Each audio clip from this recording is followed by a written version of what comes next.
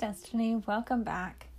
Today we're going to read I Am Small by Quinn Ling.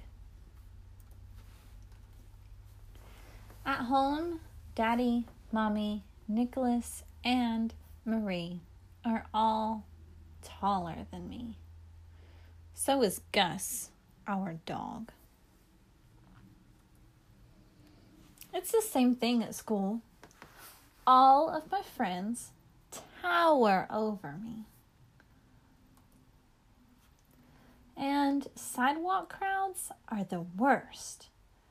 I wouldn't be surprised if nobody noticed me.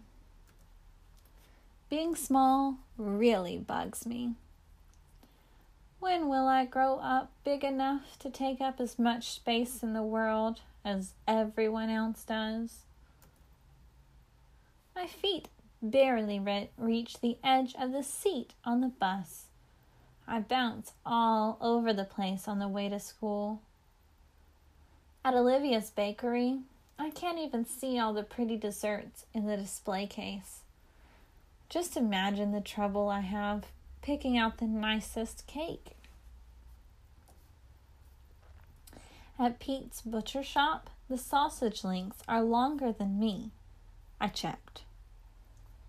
At Jack's fish market, the catch of the day stares at me with its big, bulgy eyes, ready to swallow me up in one gulp. And in class, I can only reach the bottom of the blackboard. It's annoying, especially when I have a lot that I want to write. "Why are you complaining?" Remy asked me the other day. "You're always the first in line in the cafeteria, and you get the biggest piece of cake." "When I try to hurry to the front of the line, I end up bumping into everyone," he said.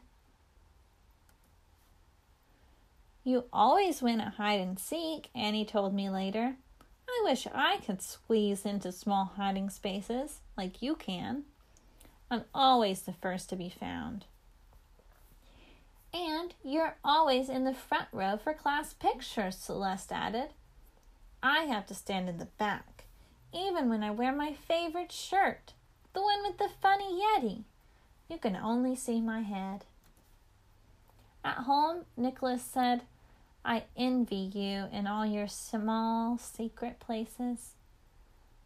Mine always get in someone's way, in the kitchen or in the living room."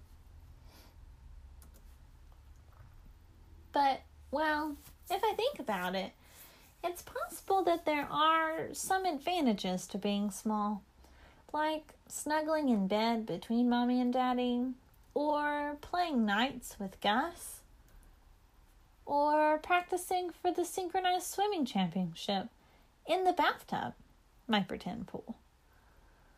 One day after school, Daddy comes to get me. He's all bright-eyed and smiley.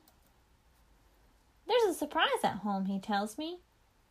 "A surprise? I love surprises. What could it be? A real-life swimming pool? A hot air balloon? The biggest piece of cake in the world?" When we get home, I throw my bag on the floor and run to my room. "The surprise is in here," Daddy says, pointing to his and Mommy's bedroom. At first, I don't notice anything. Then I see him, all pink and a little wrinkled, like me, when I stay in the bathtub too long. "Meet Max, your little brother," whispered Mommy. "He's super small," I say. "Of course. He's brand new," Mommy says. "You started out like this too, you know. Very small. And look at you now, a big sister." Mommy's right. So, whispering carefully, because Max's ears are also very small, I tell him, "Just be patient.